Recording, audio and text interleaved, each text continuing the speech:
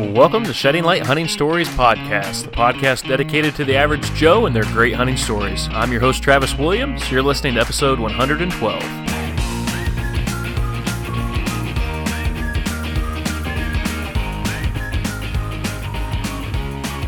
This is a dedication podcast. I want to dedicate this podcast to the fine people that invented daylight savings time. Without you, I wouldn't have to readjust and take about 2 to 3 weeks to figure out when it's going to get dark, why my kids are getting up an hour later, which I'm thankful for, and also knowing when the sun is going to rise. It takes me that long. So to you folks, that's who I'd like to dedicate. I don't know who you were or why you chose to do it. I heard about crops and some other stories. But anyhow, I hope that you are readjusting just fine to springing forward, and I hope that you are having a great spring as it's around the corner, getting ready for Easter and all of those great things. Something that I've been up to, I'll give you a little update. I have been kind of busy, and this is something that I hope lends itself to some great stories down the road.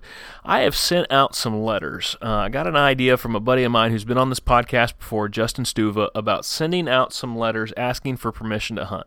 I didn't grow up in this area. Not everybody knows me. I know people at the church, and that's where I've gotten most of my properties that I hunt. I only own 3 acres, so I've had to kind of drum up some places that I can go. And I've hunted those places, and they're great properties, but there's other people that hunt them, and sometimes you just want some other options. So I just got on onX, and I found a bunch of different property owners around me within probably about a half hour to 45-minute distance, and I started just kind of saving some spots on onX, writing them down, and I came up with about 39. Wrote a letter that I got from Justin. I completely ripped him off. I just basically changed my name, added my picture instead of his, and added some other stuff in there, and just explained who I am, that I'm an ethical hunter, and all those types of things, and just said, hey, I'm looking to turkey hunt, possibly bow hunt. You know, I really want to bow hunt, but some people will let you in on the turkey before the deer, so thought that could be a way in. Sent those out, and I sent those out just about 4 days ago, and I've started to get the responses back. So far, most of them have been no, but they've been very polite no's. People that have just been saying, hey, no, sorry, my family hunts here, but I just want to let you know, thanks for the letter. So I've been pretty pleased with that. I've actually gotten 5 responses, but one of those no's turned into a yes, and I'm pumped about it. A lady called me and said, hey, I own a lease. There's people hunting on it. It's, up for another 4 years, and by the way, I'm not looking to lease anything. I want this for free. So she says, but I know of a property that I think I could get you on. In fact, I actually called the landowners. I'm waiting for them to get back with me, but it's 53 acres, not a huge piece, but I know nobody else has permission to hunt it. It's in a great spot, surrounded by a bunch of good spots, and so I'll let you know later on. So I'm like, well, that's awesome. I get a text from her later. She said, it's a go. All you got to do is call these people. I call them, and sure enough, I now have another 53 acres that I can hunt. Is that a huge chunk? No. But is it enough? Absolutely. And I don't know if I'm going to get any more, but I just want to tell you that I'm absolutely jacked about that. Like, it just thrills my soul to have another place. So I'm headed out there this Saturday, or Friday that is, with Trav and Josh, and we're going to go scout a little bit, shed hunt, and just make some fun. And so thought I'd throw that out there to you guys. I don't know if you're in my boots or not. Some folks, it's just they have ability to go up and knock on the door and get permission. I've tried that. And it just seems like in my area, people just kind of like their privacy, especially with COVID. You don't know where people are. So I went the letter route, and I'll say it's a success, even though it's not a person that I actually asked originally.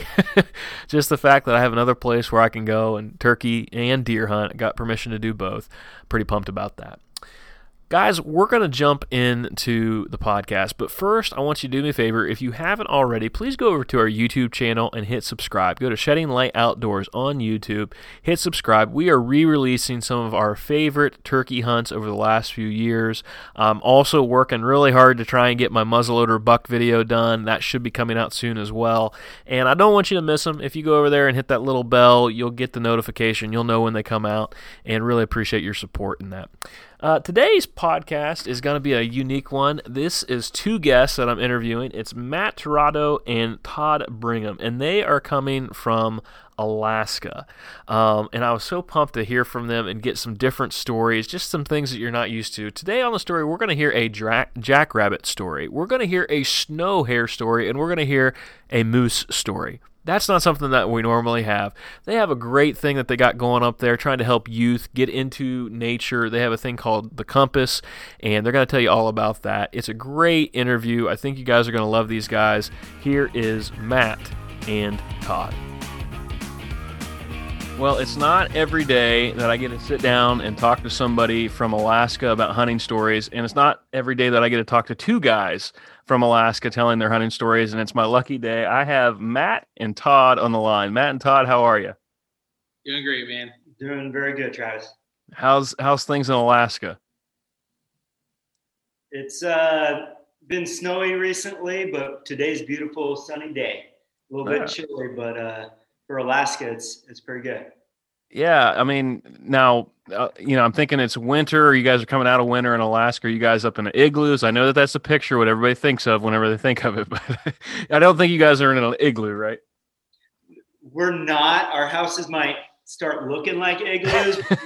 It's just because we've had a few feet of snow. So they're actually, made with sticks and or bricks and normal houses, not igloos out of ice. Gotcha. Although it is Alaska, and there is a possibility that you will see some random looking houses. Right. That's awesome. And if you venture off the road system to some of the villages, there's a chance you'd see igloos still. So. Wow. That's very cool. So where are you guys in Alaska? I wrote it down, but I'll just let you guys go ahead and tell us a little bit about where you're from and tell us about which part of Alaska and all that. Yeah, I'm Todd. This is Todd, and I grew up in Alaska. Moved when I was 2 from Colorado, and been in the Kenai, Nikiski area most of my life. And just enjoyed being in Alaska hunting since I was little. I would chase spruce hen around trees with a pellet gun for hours. That was probably my first hunting experiences. Mine too. Pellet gun, little pump pellet gun, chasing spruce hens. So. Oh, that's awesome. That's cool. So you moved from Colorado to Alaska. Did I hear you say that right? Yep. When I was 2, my parents moved up here, and my dad sold a concrete business in Colorado and moved north. And I grew up here until I went off to college, Texas, for a few years, but spent most of my life in Alaska. Oh man, that's really interesting. I had a guest. So the last guest that I had on who was from Alaska had moved from Alaska to Colorado. So I find that kind of funny. You're my next person from Alaska. That's interesting. Cool. Well, Matt, how about you? We met on the Go Wild app. You're known as Big Matt. How do you say your last name? Tirado? Yeah, actually, well done. Thank you. Yeah, that's the English way of saying it, because my dad was Puerto Rican, so it's Tirado. And anybody who speaks Spanish, they always giggle when I say that, because it means like thrown out, or like essentially what you would do with garbage, you just toss it out. Really? From what I've gathered, that's why people giggle. Oh, well, I could see that. So where do you come from, Matt? So my family and I moved up here as missionaries to this town to work alongside with Todd and the church that we're sitting in right now, recording this. And we came up here last May, and we haven't even been here a year yet, but I absolutely love this place. Yeah, that's got to be a big adventure. Where'd you move from? Arizona. Oh man, that's that's like hot and cold right there, right? You're going. That's interesting. Okay, and so because I loathe the heat.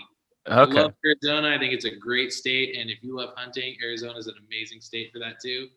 But yeah, I don't like the summertime. I was just as grumpy in the summer as some people are here with the snow and the cold. Yeah, and I love it. That's great, man. Now, whenever I was in Alaska, I was there. It's been several years ago. The thing that I noticed, and I think I was there in maybe May, April, May. But what I remember about it was it never really got dark that time of year whenever I was there. Is that what you guys are experiencing now? Or are you kind of on the other end of that? I know that's kind of a crazy part about Alaska. Sometimes you'll be 2 a.m. and it looks like it's sunny out. Yeah, that's true. That was one of the bigger shocks for sure when we got here. But yeah, we're in that kind of 50-50 range right now because it's, 6:15 ish, whatever here. And it's still light out. Sun's about to start to set. And we're gaining like 6 minutes of daylight a day. Mm. So once you pass the winter, December 21st, the winter solstice, we start adding minutes of daylight, and you can really start noticing it. Mm. Yeah, that's got to be a different, especially, I mean, if you live there your whole life, I suppose, Todd, you'd probably get used to that. But if you move there, that's got to take some time to get used to, I would think. Exactly. We've had people come and visit in the summer when it's pretty much light, all day and most of the night, and they can't sleep. And it does kind of affect us because the summer we play hard. Yeah. And we basically base our day around the fish run rather than the sun. It's totally true. It is 100% true. When we got here, I was told that it's not the sun that keeps you up. Like, I can't go to sleep because the sun is out. It's the sun that keeps you up because you're like, it's 10:30 at night. And you're like, hey man, you want to go down to the river and go fishing? It's like, yeah, let's do that. That's so awesome. The activity that you can do in the sun that keeps you up. Yeah, man, that's so wild. That's such a different way of life, but I mean, it just sounds fun. I mean, having that option. So I want to start kind of with you guys. Obviously, you have different hunting backgrounds, I would think. We'll start with Todd. Kind of give us a little bit of like your background into hunting. You talked about chasing the hens and those kind of things. What was it like growing up hunting in Alaska? What are some of your early hunting memories that you have for us? Yeah, so a lot of times we would just hunt from my house. We would drive around looking for moose, with my dad, or I'd chase spruce hen. Probably one of the most memorable hunts was a rabbit hunt, snowshoe hare, with two buddies of mine and one of their dads. And I was in 7th grade. So we went down a road called Swanson River Road, and it's an old, burn area. So lots of trees to crawl over. And we started getting into the rabbits, and we're filling our backpacks, and I'm carrying a 410 shotgun, and we got, my buddy has 20 gauge and 22s. And we got full bags of backpacks of rabbits. And before we know it, we can't see the sun anymore. So we're looking around, and it's starting to get a little later. It's the first snowstorm of the year. So we're in jeans, and we were not prepared for a winter blizzard in the fall. So the reason we were getting so many rabbits is they had turned. There was a little dusting of snow, and they were turning white. And so they stuck out like a sore thumb. But before we know it, we're walking through a few inches of snow, and we decide to turn back the direction we thought we would hit the road. However, turns out we have a compass, and we were following it, and we'd walk and walk and walk, and we never hit the road. So it's starting to get late, and crawling over the deadfall from the fire and everything. By this time, we probably have 15, 20 rabbits and about 6-8 inches of snow. And a blood trail. And our backpacks are full of rabbits when we come across fresh brown bear tracks. Oh no! In the snow, so it's snowing. So this brown bear is within a few hundred yards, most likely. Oh man! And at that moment, a 410 shotgun feels like a BB gun. And so we're looking around. We decide to ditch a few rabbits, hopefully to appease the bear and scurry off in a hurry. Anyways, it's getting dark now, so we're like, we don't know what happened. We never hit the road. Just thinking the hunter becomes the hunted. Oh man. And like I'm 11, 12 years old. We're young, and And are you terrified or just kind of concerned? I think I'd be scared to death if I was in your shoes. right at this point, we're concerned. Okay. My buddy's dad, of course, is like, what is going on? And he had a compass. Turns out later, the compass was faulty or broken, and it wasn't leading us the right direction. But we didn't know that at the time. So so it's good to check your equipment prior to going out in the woods, right? Each time, just get a good feel for it.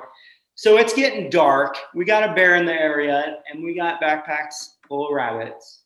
And it's a snowstorm, so we can't see the sun. We can't really base our navigation on the sun, and it's rolling hills with deadfall. So we figured, we might as well find somewhere to kind of hunker down for a while.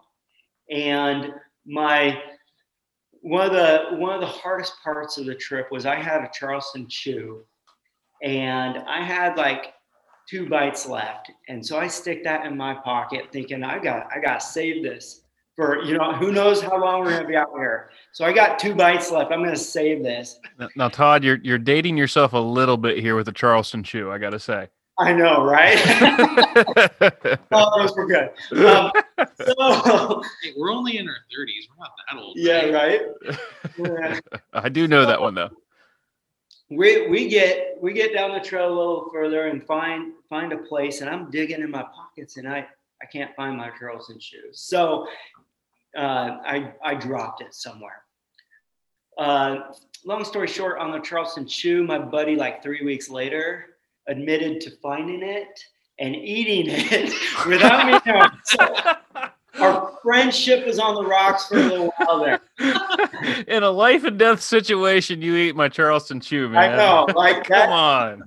That really tested my forgiveness, So anyway, so we find a place to hunker down. This kind of the stump and area with grass. We get a fire going, and we get some sticks, and got a knife, and we clean a couple of rabbits and put them on the end of the stick, and over the fire we're cooking rabbit legs. So we got fire, we got sticks, and some rabbits, some food, melting a little snow to get some water, and we eat. We're a little impatient and hungry at this time, so they were more like charcoal on the outside with quite raw on the inside, but at that point, we didn't really care. So at this point, it's dark. It's totally dark, and we can hear fireworks off in the distance. So we had some people looking for us, and the fireworks were off in the distance, but we're kind of in a bowl, so it's really hard to pinpoint where the gunshots and fireworks are coming from. And so we hear this, throughout the night, but it's still a snowstorm, so no planes could get up in the air. Nobody could really, do an air search for us. And so we get maybe 20 minutes of sleep, a little bit of rabbit in our bellies, and some water, and make it through the night. And then the next day we start hiking where we thought the sound was coming from, and there was a local pilot. There's bush planes, like there's more bush planes per capita in Alaska than anywhere in the world, I believe. Mm-hmm. And so this one local pilot said he could get up. There was a break in the weather for about 30 minutes, and we're hiking and actually crossing a lake at the time, frozen lake. We don't walk on water here unless it's frozen. And we hear a buzz off in the distance. And so we take off our coats, and we're waving, signaling this pilot, and he just happens to spot us. And then the weather socks back in. So we kind of keep moseying in the direction we think the road is, but we find out that the pilot was able to give a GPS coordinate to a ground search. So these guys show up, and they have fresh socks and warm, hot chocolate and some, no Charleston Chews, but some food, maybe a Snickers or something. And so the pilot was able to lead them to us, and we got kind of back going and good drink of water, and then hiked the rest of the way out. Oh man. So we were rescued. There's they set up, people from restaurants and different places set up like this little camp, and we had food and donuts, and the ambulance was there. And long story short, we spent a night in the woods in Alaska in a blizzard, but we were all safe and sound. And so God was watching over us. What a story, man. That's incredible. You didn't lay any eyes on brown bears trying to track you down, right? We did not see them, which we were very thankful for. Oh my goodness. Wow. What a story. So that was probably my most memorable hunting story of my childhood, growing up in Alaska. And it was just a rabbit hunt that turned into a survival story. That's what I think is hilarious, is that like when you think about Alaska, you're like, oh, it's got to be some brown bear hunt, or some Dall sheep hunt, like high in the mountains or something. Just this epic picture that everyone thinks, and it's like, no, my most memorable moment was hunting rabbits. Yeah, and I tell you what, that's kind of interesting. I guess I never thought about, obviously we don't have snow hares here, so them turning white and them sticking out. I compare that to like here, whenever it snows, you can finally see the deer whenever you get a good snow here, because the deer are brown. And it's just like, that's crazy how that panned out for you guys to have that as a resource to use. And well, that's neat. That's crazy. Matt, I'm not sure. Do you even want to tell a story after that one? I don't know if you had. No. So this shark one time. No. Funny enough, I grew up in Southern California. That's where I grew up, and I didn't grow up in I mean, it seems like Todd's story is kind of just like a way of life up here. Yeah. I mean, there's such a cultural difference from how I grew up. Because I grew up 2 minutes from the beach, where you could just walk down to the beach barefoot and just hang out all day in the sun in Southern California. Yeah, and so. That was, I got salt water running through my veins, and I love the beach. I love California geographically. I think you understand what I'm saying. And I just I never grew up in a family that really valued hunting and the outdoors the way that a lot of people do here. And so, my only experience, funny enough, was I got 2 real quick hunting stories, because they're not very exciting like Todd's, but one of them actually was, I took the kids, because I have 5 kids, and we were, a couple months before we were getting ready to move up here, actually, we went out on a rabbit hunt in Arizona with my friend, and we were driving all over the place because jackrabbits down there are everywhere, and they are. I was talking to some guy who does surveying for Arizona, wildlife and stuff, and I saw that he had killed some, and was like all excited about making some stew or something like that, and I was like, I've heard so many mixed things about eating jackrabbit, and he's like, oh no, they're great, man, you got to give it a try. So I was just telling my buddy, I was like, hey, let's go out and see if we can go bow hunting with the kids. And so we're just walking around the desert, just flinging arrows left and right, losing arrows left and right, because hitting a jackrabbit with a bow is crazy hard, because they have huge ears, and they can hear you from a mile away. And so getting the drop on one was super hard. And I just remember my buddy, we were driving out from this spot that that we had stopped at and got out and walked around. And then we see off in the distance this jackrabbit just stick up in the middle of like this open field. And so he just gets out of the truck and ranges him out, and he's just outside of 100 yards. And he lets an arrow fly and misses the thing by, I'd say, 1/4 of an inch right over his back. And just the we were all sitting there just with such anticipation because we didn't get into anything. And that was our only shot. That was our last shot at getting a rabbit, because after that the sun was going down and we were calling it. And then my only successful time out hunting was actually when we got here in the springtime. We were walking around the backwoods. So we're on this big property here, and there's like everywhere you turn, there's like a section of woods around you here. And so there's spruce hen everywhere. And we had, me and the kids went out in the back with our pastor here and Dan, and I just picked up a Ruger 10/22, and we're just walking around. And so we see one up in the tree, and our pastor's got this old like pump action 22, and he's taking a couple shots with it and missing left and right. So I was like, here, man, I didn't have my license at the time. So he was hunting with the kids.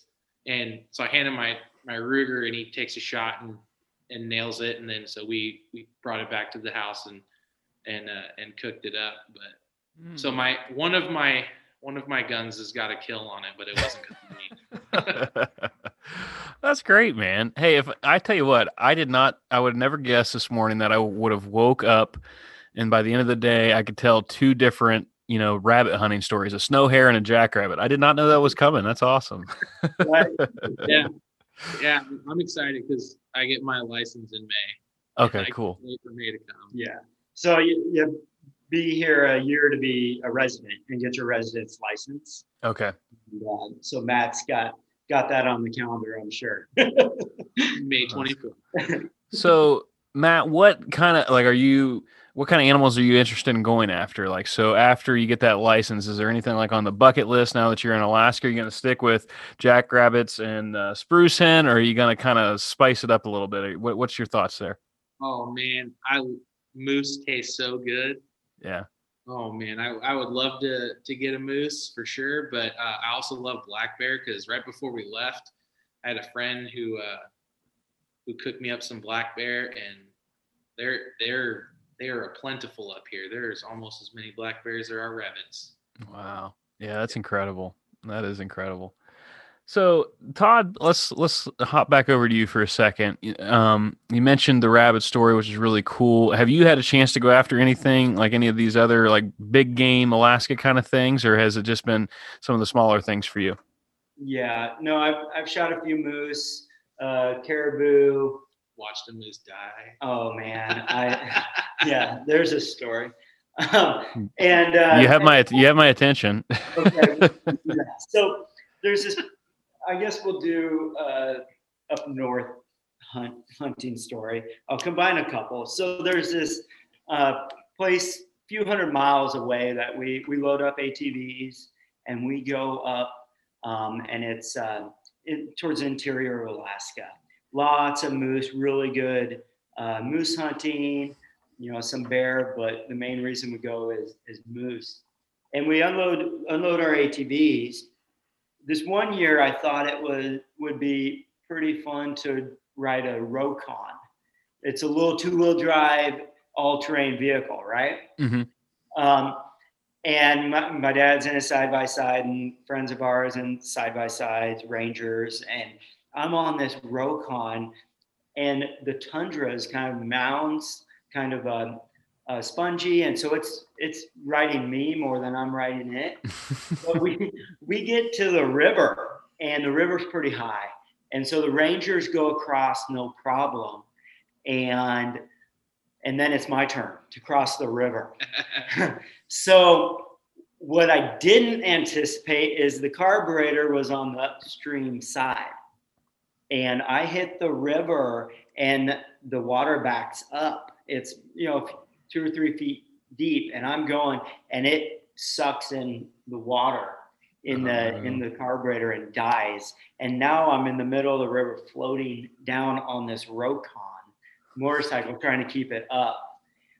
So I'm trying to push it and not float away. And my dad and our friend comes in, and all three of us pull it out of the river. And of course I'm soaked right now.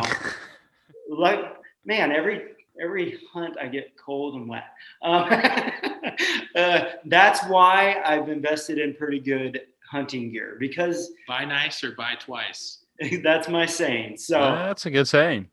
because especially in Alaska, it makes a difference. If you can't get dry and warm, it can be a life and death situation, right? So anyways, we get the Rokon out of the river, and we get camp set up, and I think it was that year that I got a 54-inch moose, and it was almost dark, and we're driving back, and the sun was just above the tree, so it's still shining just a hair, and it might have been more moonlight than sun at that point. And I catch a glisten of the antlers. They kind of shine. They catch the light after they've rubbed all the felt off. And so I catch a little glimmer, and the guy I was hunting with, he old timer that shot plenty of moose. He says it's in the mid 50s. If you don't shoot it, I'm gonna shoot it. So that gave me the confidence to take him, and made the shot across this ravine. I think it's 250 yards, and just he never got up, never knew what hit him. And so rather than going back to camp and getting a warm dinner, we spent the next like 4 hours field dressing a 54-inch moose, and the body was huge. I think we had 9 game bags weighing probably around 100 pounds each. Wow. So that's the biggest moose I've shot. In that same area up north there, a few years later, I was eyeing a bigger moose. It was I thought it was mid 50s to 60, and I'm up there with my family, my parents, and then I have 3 kids and a wife, and my kids at the time were young. 1 or 2 probably still in diapers, and we're back in the middle of the woods. And I'm off hunting by myself. It's raining, and I spot this big old bull moose, and I'm kind of up a ridge and sitting overlooking a valley, and this big moose comes walking up, and it's probably 500 yards, and so I'm just watching it, and pretty soon it's within a few hundred yards, but it's down. I'm on the side of a mountain. It's down a ways, so I'm getting a game plan for making a stop and getting in a good position. But then also through my mind is, if I drop this moose on the side of a mountain, my 6-year-old son is not going to be able to help pack this out. So I'm like, maybe I could wait for this to get in a little better area, so I'm not packing out for 2 days by myself. And I'm watching it. I have a phone scope that goes on my spotting scope, and I'm taking a video of this thing, and I'll pause the video and kind of measure the antlers, and I'm like, yeah, it's got to be at least mid 50s. In that area, it has to be over 50 inches to be legal, or have 4 brow tines. Okay, gotcha. And so it was big moose though, and I'm like, it's legal. I just need to kind of get a game plan. So I'm videoing this, have the video rolling, and all of a sudden I hear boom, and the moose kind of humps up and then continues walking, and boom, a couple more shots, and the moose drops. So I have this all on video. Somebody just shot my 58-inch moose right in front of me. Wow. They hiked up from the bottom, and I never saw them. And it was 3 or 4 guys. They hiked up, and one of them got it. So I went down, congratulated them, measured it. It was 58-inch moose, big old moose, and told the guy, you probably should get me your email address because I just got your hunt on video. So that was probably one of the more disappointing hunting adventures, but that's the way it goes sometimes. I guess you snooze, you lose, or or you get somebody's moose on video, one or the other. So Man, that's incredible. That's so like it's awesome, but it's not. It stinks that you didn't get it, but just the fact that you're able to get it on video, and I'm sure that guy probably shows that video all the time to people. right, he was pretty thrilled because he didn't know his hunt was all on video, and I'm up on the mountain shooting it through my spotting scope. So it was pretty cool. No, that is, man, that's awesome. A lot of neat experiences and things that you guys have, just different things that you probably experienced that people in the lower 48 don't get to experience. Moose hunts. My buddy told me the other day, he's like, "Hey, are you applying for Maine?" And I'm like, "What are you talking about?" He goes, "There's a moose hunt in Maine. It's like the cheapest in the United States. It's still like $600, but I mean, that's such a big animal, and I can't fathom. I mean, I've hauled an elk quarter off the mountain. I can't fathom doing a moose. That's just you better pack some llamas or a 4-wheeler or something, because that's got to be terrible. Yeah, and in Alaska, so I've had this last year to study up on a lot of stuff. And in Alaska, there's a lot of game areas that require you to bone out. Like you have to take bone with you. Oh yeah. So Man. you're packing out the entire animal. That's a lot of extra weight. Is like the spine. Yeah, the guts and the hide. Man, I think I might just stick to snow hares if I were you guys. That's why I prefer like a Polaris Ranger or something. Our pastor Dan, his son wants to come up and moose hunt and fly in and then hike around. And I told him, if you go more than a mile and drop a big moose, I am not going to be happy. You're going to be packing on your own after the first trip. I'm going to cook some moose tenderloin or something while you pack. So yeah, it's why a lot of people either have ATVs or float hunt. Okay. A lot of people fly in and float out on a river, and then you can put in your raft, which is pretty cool way to hunt. Yeah, that is cool.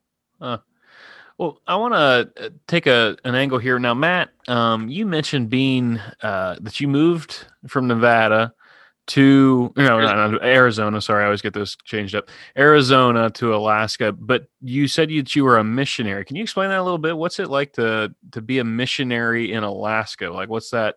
What caused the move?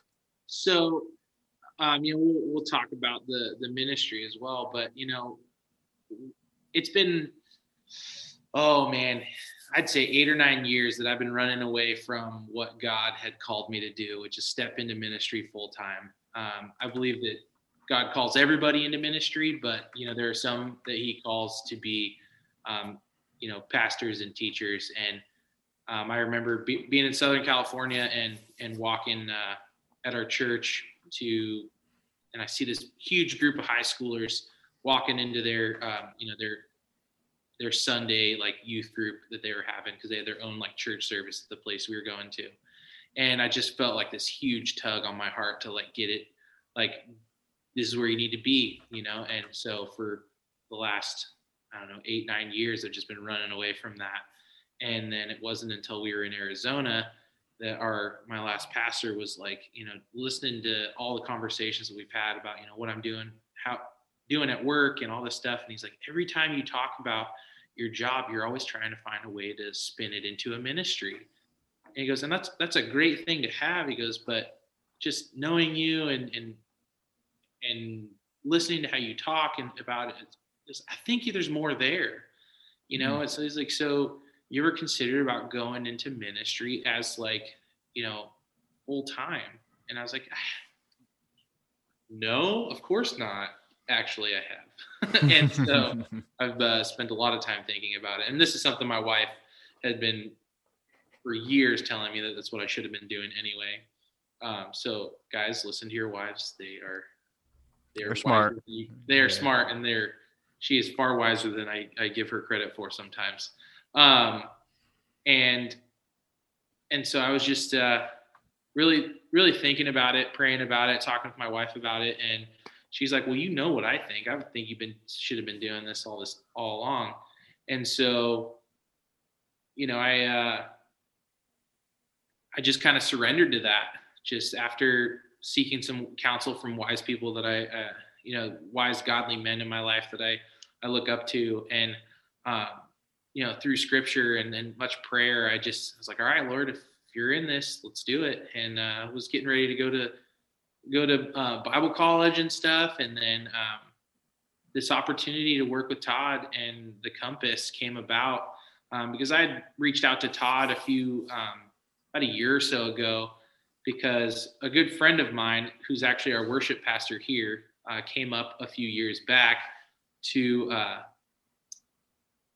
film a video for Incorporate Nikiski, because Nikiski is like it's not really a town. What is it? It's just a rural. It's an area. Yeah, it's just an area that's part of. So like all of our addresses say Kenai. They don't say Nikiski, but okay, gotcha.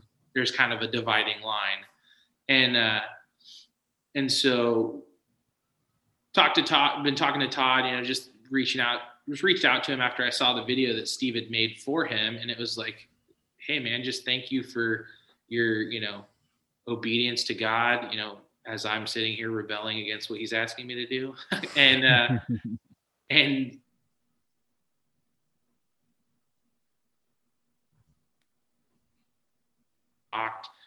then my buddy Steve sent me this, description of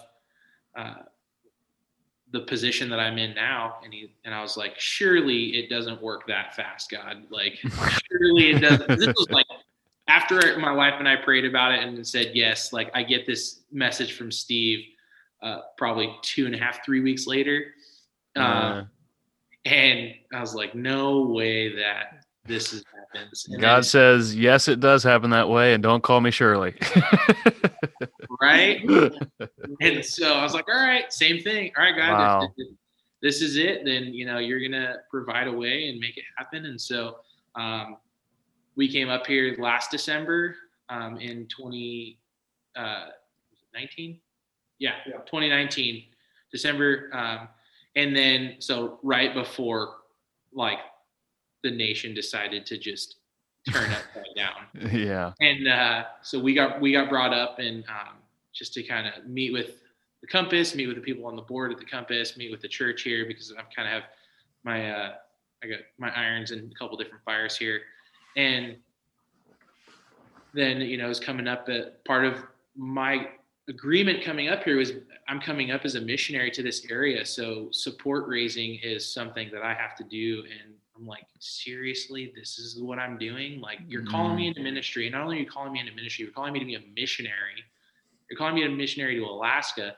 And in the middle of a pandemic, I want you to generate and raise support. I was like, okay, yeah, that sounds about right. Yeah. So that's kind of how that all started. And I was just like, you know what? I'm not going to rely on my own understanding here. Like, God works in ways that I could never even understand. And even if he told us, we wouldn't believe it. And so I just committed to it. And I was like, again, God, if you're in this, you're going to see a way through it. And so I could fill up hours of all the different things that just fell into place at all the right times, from selling different things that we needed to get rid of, paying off certain things like that, certain debts and stuff. And just everything fell into place as if it was planned. And we know that it was. So it was amazing experience to get going. And, one that I'm still very much in the middle of with generating support. Like, we have a trip planned in a couple of weeks to go back down to Arizona, pick up a few things that we couldn't bring through because when all this started, when we were coming up here, the borders were closed and we didn't have a way of establishing residency. So we couldn't prove to the Canadian border that we were not just passing through to enjoy the fun of Canada. Gotcha. So we had to leave some stuff down there. So we're going back down there. We're going to speak at our church and stuff that was closed down when we left.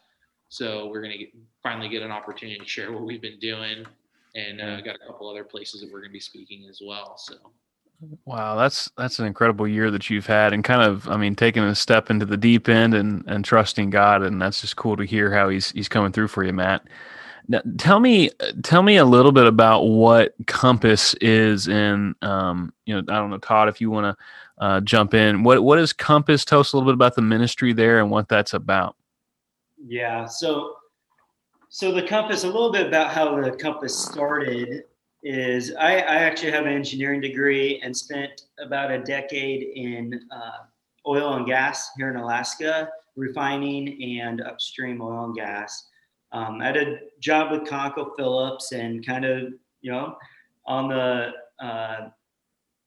climbing the corporate ladder, if you will. And I always was involved in ministry and youth ministry, but some circumstances with the church and things going on, I found myself out of youth ministry for a little while. And my job moved me to the North Slope, which is the top of Alaska. So we talked about darkness in the winter where I was working 2 weeks on, 2 weeks off. There was weeks where we never saw the sun come over the horizon. Oh, that's darkness up there. And so it was April 27th of 2017 that just kind of out of the blue, God really called me to help youth navigate life and point them to Christ. And my wife and I felt called to start a youth ministry. So the Compass is what it's called. And it's really all about youth. There's a lot of amazing youth in Alaska. There's also a lot of really, hardships and family brokenness and drug abuse. And a lot of, some of those things are with the darkness, and there's depression and other things. Yeah. So we really felt called to engage our young people with the Compass. And so the mission of the Compass is to encourage, equip, and empower the youth of Alaska by building healthy relationships, teaching practical life skills, and by sharing the love of Jesus. We wanted to really get to know and build healthy relationships with the youth in our community, and then help prepare them to be successful in life, but also obviously share the Lord with them. And in a lot of ways, help some of these youth break the chains that some of them 2 or 3 generations, their families have been stuck in some of the destructive strongholds. So we started again, I'd never been part of a nonprofit, let alone start one, but God just kept opening doors. And within a year, I had quit my engineering job with ConocoPhillips. We got a facility the next month. We remodeled it and had a little grand opening for the community in August. And by September 5th, we had youth coming to an after-school drop-in center where we helped them with homework, we played games, we built relationships. And it's almost like a field of dreams. You build it and they will come, because there's a lot of youth that are just dying for things to do or healthy places to be. And so before we knew it, we were averaging 20, 30, and now 40 students every day. And just to give you a perspective, our town is spread out, square miles. It's from one end of our little town to the other, you can drive 20 miles. Yeah. And we got a location near the middle high school, and the students just started coming. Less than a mile door to door. Yeah. And in this community, it's a community of about 4,000 people. But like I said, very spread out. The middle high school has 250 students from 6th grade to 12th grade. And we were seeing 40, sometimes over 50 a day of the students in our community. So God just brought the students there. And over the last 2 years, we've been able to start some programs, outdoor adventure. We call it Navigate Outdoors. We have community service program called Pioneer Together. We really want the youth to learn to give back to their community. Traverse Life, help them, with practical life skills, whether it's, teaching, somebody to check the oil on their car, or I have a 1952 Willys truck that I bought a few years ago, and I donate it to the Compass. We want to get a group of, people together and do a restoration project with some of the youth. And that preaches. Exactly. We, really, like, we're restoring this old rusty car, and in the same way, God can restore the brokenness, in your life, and really just speak life and truth into these young people in our community. And we have a faith-based True North program, Bible study, and then we also want to get youth together and do some mission trips and into the villages in Alaska. There's a lot of need in the villages, both practical, spiritual, and just young people that need truth and need sometimes just need a hug or a smile in our villages, and then also obviously help them with school and small business, creating small businesses, different things like that. So we're kind of transitioning as an organization from startup to really trying to hit our stride and get people in place on staff and volunteers so we can meet the need, because the need is there. Yeah. And we feel called and honored to help meet the need in this community and beyond, right? So don't know where it's going to go, but we're just kind of one day at a time, and spending with some of the youth. They come every day for 3-4 hours. We're spending 16, 18 hours a week with some of these youth, and it's been neat to see how they've grown and how the relationships we have with the youth in our community. That's really awesome, guys. I mean, that's neat how it's kind of branched out into several different things. Tell me about, I guess we can kind of wrap up with this. Something that kind of piqued my interest is Navigate Outdoors. It looks like you guys are taking some of these kids into some of the backcountry and getting them off the beaten path. Tell me a little bit about what that's like, and I'm sure there's probably some stories that surround that. Yeah, absolutely. So as anybody in the year 2021 or the last decade, there's a pull for our youth to be in front of a screen all the time. And to give example, during this pandemic, a lot of the schools were closed and youth were at home. And I did kind of a little informal survey. A lot of our youth were in front of a computer or a phone for 10, 12, up to one kid said 16 hours a day. And so we want to help them have some other life experiences than electronics. And one of the best ways to do that, as we know, is get out in God's creation, right? And get them out hiking, fishing, exploring. And so that's what Navigate Outdoors, is all about, is getting our youth out from their normal day-to-day and, building character, teamwork, camaraderie, friendship, while we hike or fish, or go to the beach and throw a frisbee. Really just getting them out.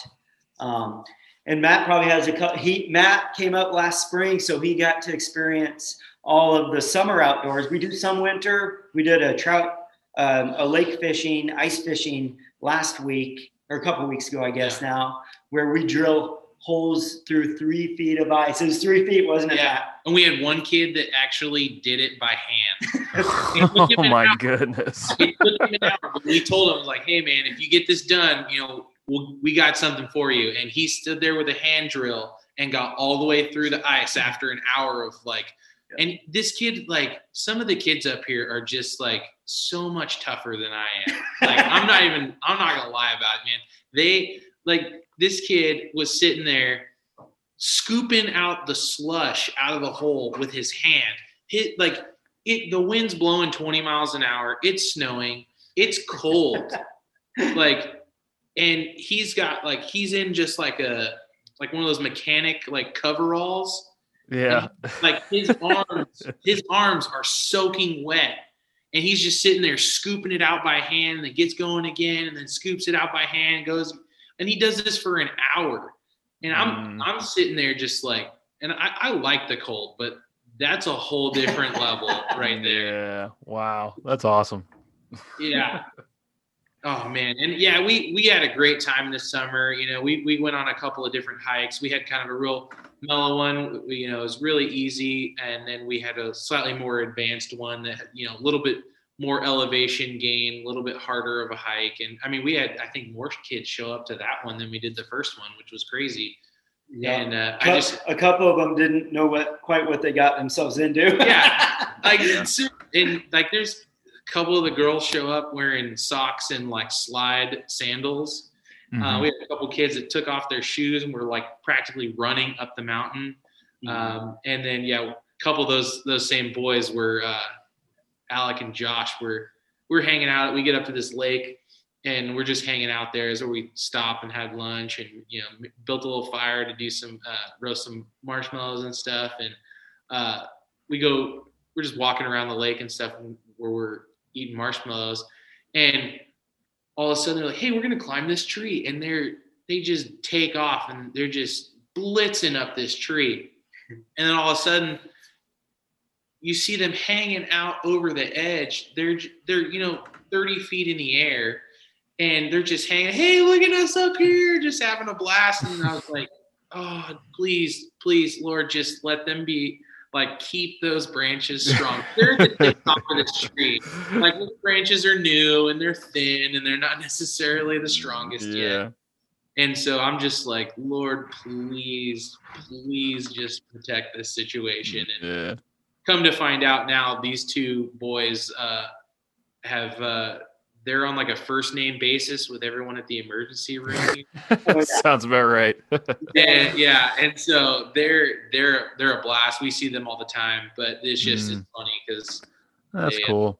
They definitely made my heart skip a little bit. Man, I tell you guys, that type of thing is so needed. You're right. And it doesn't matter if you're in Alaska or where you are. It's just, I know how much I'm glued to my screen, and I can't imagine that younger generation growing up. Now school is on the screen, so you're on the screen all day. If there was ever a time to get kids out in the woods, now's definitely the time. I mean, it's always been good, but right now it just seems like that's a time to clear your head, put your phone away, and just, take in nature, take in creation. It's so needed. So I'm glad that you guys are a part of that. That's awesome. Yeah, absolutely. And even for us, it's just so refreshing to get out there. The easy hike Matt was talking about is to a river that has a little falls, and we go back there and the salmon are jumping up the falls. Oh, and wow. some of the youth are amazed that the salmon are jumping up the falls because they'd never seen it. Just because you grow up in Alaska, you can miss Alaska, even growing up in Alaska. And so what we want... There are definitely people that take it for granted where they live, for sure. I mean, it's a beautiful, amazing state, and I'm blown away that there's not more people that live here. But, there's definitely some kids that, growing up here, they don't know what they have. I mean, I'm sure there's plenty of hunters and fishermen that would trade places with them in a heartbeat. Oh, absolutely. And sometimes it's they either their family isn't into that, or they don't have somebody to take them out and do these things. So it's one way we can really invest in them, as an organization, but also just as men in this community, and really pour into the young people. So that's actually one of the kind of the most rewarding times we have with our youth. I love that, guys. It's really been cool because some of those experiences that we have really just give us an opportunity to speak some of God's truth into their life. And I just think about when we were hiking up that same hike that the boys were hanging off the tree, and they were like those. There was a group that were lightning fast, just like I said, running up the mountain.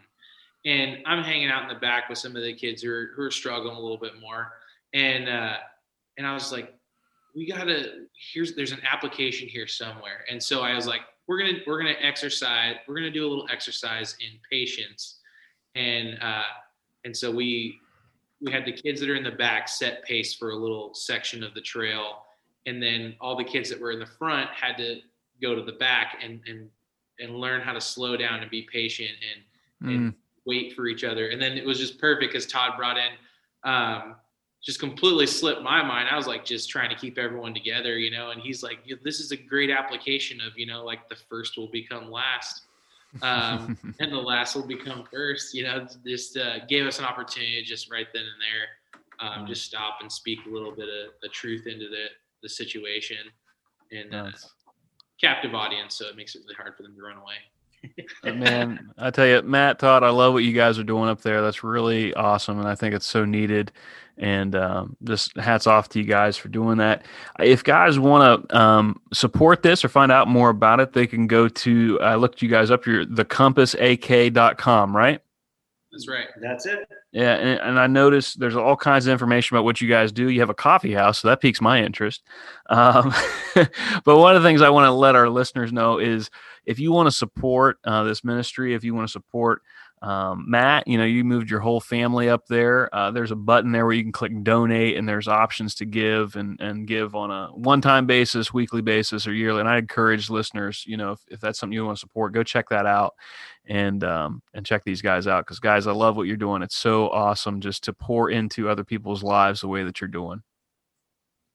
Thank you, Travis. We're honored and we're excited to see where the Compass goes over the next months and years. So. I have to ask this question. Does this have anything to do with does the name have anything to do with the broken compass that you had as a kid that got you stuck out in a snowstorm? Maybe a little bit. It's really, I just felt God calling us to help these youth get their compass pointed in the right direction. Okay. And yes. Which is ultimately him. Which, exactly. Because I've had some experiences when it's not pointed in the right direction, things don't go well. We've brought it full circle. Matt, Todd, thank you guys so much for coming on tonight and just sharing some of your amazing stories, both hunting and what you're doing in ministry. Really appreciate that, guys. Thank you. Thank you. Thank you, Travis. All right. Well, we'll talk to you soon. I'll be excited to hear what the Compass has on the horizon, and we'll see you guys later. All right. Take care. Really appreciate Todd and Matt coming on, sharing their stories, and just neat to kind of hear those stories from Alaska. And I just love what those guys are doing up there. It's not just about hunting for them. It's about helping these kids, reaching out in that community and making a difference. It's a small town, and they are making a huge, huge impact in that community, and that's so cool what they're doing. So don't think that you got to be someplace big, doing big, giant things to make an impact. Sometimes it's just saying yes to those little things and giving attention to those people around you that God's placed in your circle. So that'd be my encouragement for you guys this week. Be sure to check out the Compass, what those guys are doing up there in Alaska, and if you'd like to support them, I'd encourage you to do so. Guys, thank you so much for coming back for another episode. Hope that we have some more great stories next week. I know that we will, and until then, remember to shed the light.